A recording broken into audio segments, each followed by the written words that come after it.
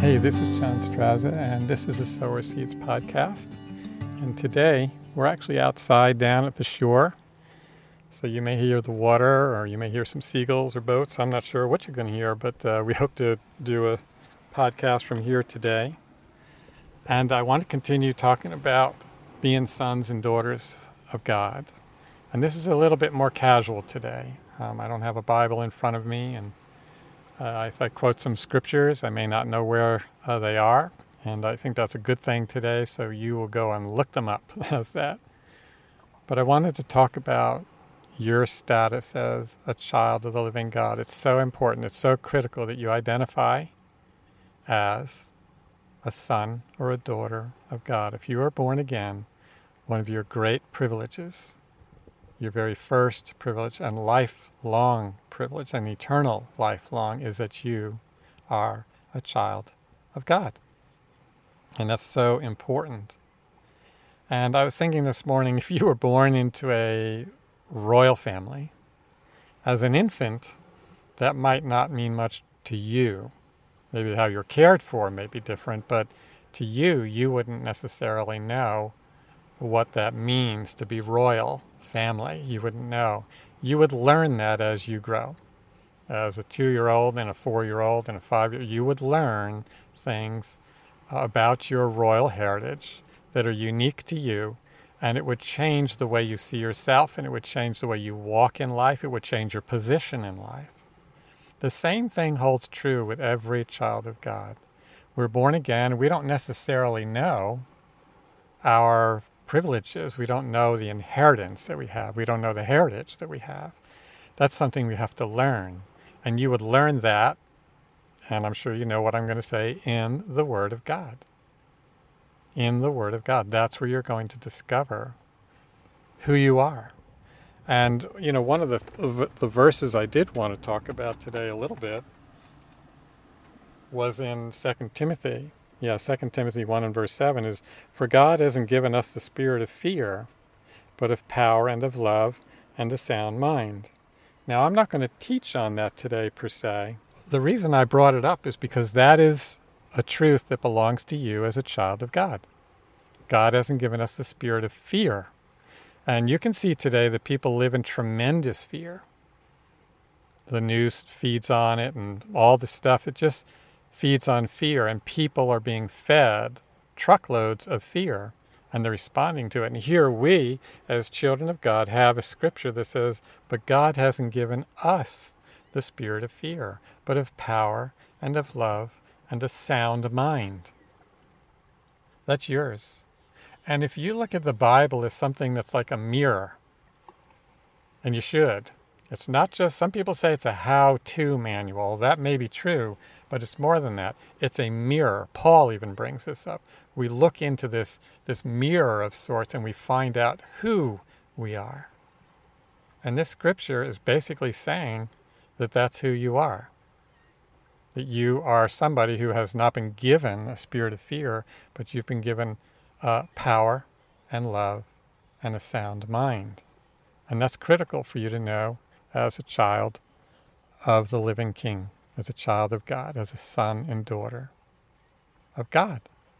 And if you look into the scriptures, you'll find many, many things that belong to you. And you should spend time with those things. You'll just see so much of the heritage that you have, so many promises that you have. And while we may not go over all those promises today, my main point is that the scripture is full, like this one thing alone. If you would spend time with God, hasn't given us a spirit of fear, but of love and power and a sound mind, that could take months just to absorb that. And I think that's, again, I brought this up last time, and I'll bring it up again.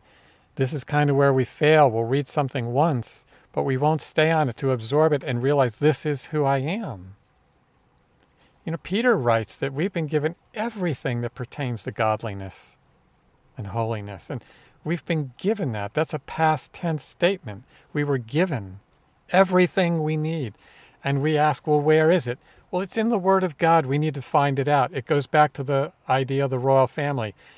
A royal child might say, well, where is this? And he would have to learn about who he or she is. And then they would understand who they are. And that's just a natural example. The spiritual example is far more perfect because you have a perfect God and you have perfect word, perfect promises. And this is who we are. We've inherited a tremendous salvation. Jesus didn't die and go through all he went through just to leave you in somewhat okay shape. No, you were adopted as sons. And you were translated. God has translated us into the kingdom of his dear Son. Kingdoms don't sound like poor places. This is a place of tremendous inheritance and heritage and wealth, spiritual wealth. And this is who you are. And this is a time more than ever when you need to know just who you are. You need to know just what is available to you as a son or a daughter. And when you would consider just the one verse I brought up, the Lord put it on my heart that we would be just on one verse.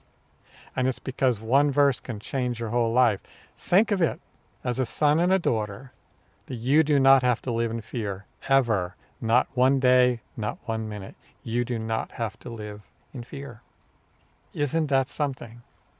And not only do you not have to live in fear, but you have power and love and a sound mind. And you may say, where is it? Because I'm not living that. I don't experience that. It's in God's Word. You have to believe what he's given you. And when you start to believe this word, you're going to see it manifest in your life. You're going to see that the fear goes away. And you're going to see the love show up. You're going to see the power of God move in your life. You're going to see that your mind is more sound. The Bible says that when we keep our minds on God, that we would be kept in perfect peace. The scripture reads more, you will keep him in perfect peace, whose mind is stayed on thee. And that's saying that when our heart and mind is on God, and that's another thing I wanted to bring that up, is that Paul tells us not to be conformed to this world. It means don't let your mind be conformed by this world. Jesus has overcome the world.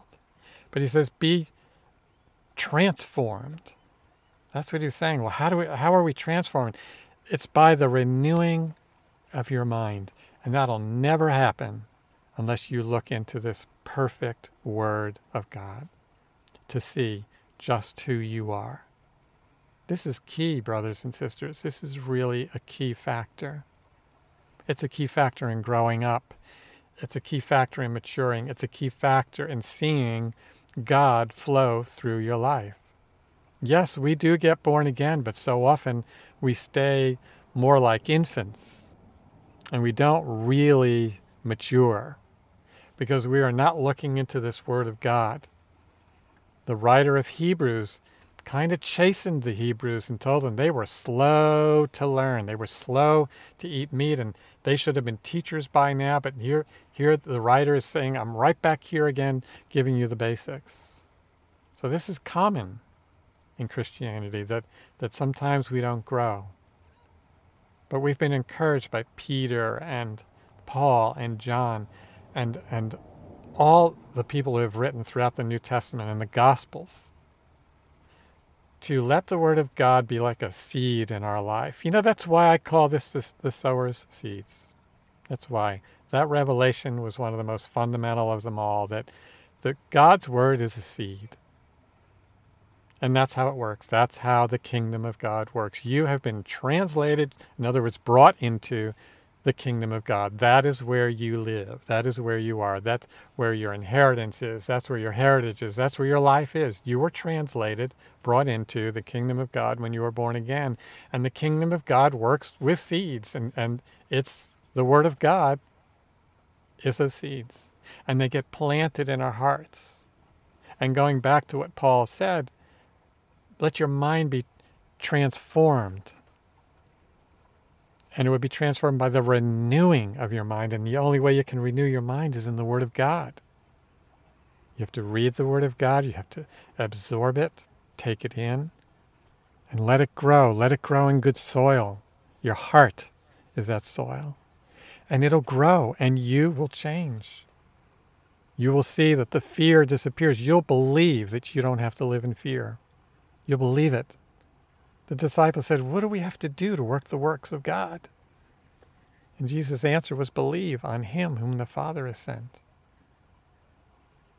And that really means believe him and believe what he has said. Believe his word. Believe. And you will learn how to believe. That's part of becoming a son and a daughter. It's part of maturing, I should say, as a son and a daughter. You learn to believe. And the more you believe, and the more clearly you believe, and the more you understand about yourself, the more you will see the fruit of God flowing through your life. It's really awesome. So I want to leave it there today. I've said a lot, and I want to encourage you to search out the scriptures about your sonship and your daughtership and how you are a child of the living God. Search it out and look at it. Look at it as a mirror. See who it is you are. And stay with it. Don't stop. Stay with it. And let it sink into your own heart. And you will find yourself bearing fruit in this life. You will. You'll see it. I know you will, because everybody I see that does this bears fruit. I'm doing it. Many others are doing it. And it's just an awesome thing. God wants you to bear fruit. That's the one, one of the things as a son and daughter that is your privilege is that you can bear fruit in this life. Good fruit. That's love and joy and peace. And you are not given the spirit of fear. No, you are given the spirit of love and power and a sound mind. That means that God is in you. And if God is in you, who can be against you? So God bless you today. Again, I encourage you to look into these things.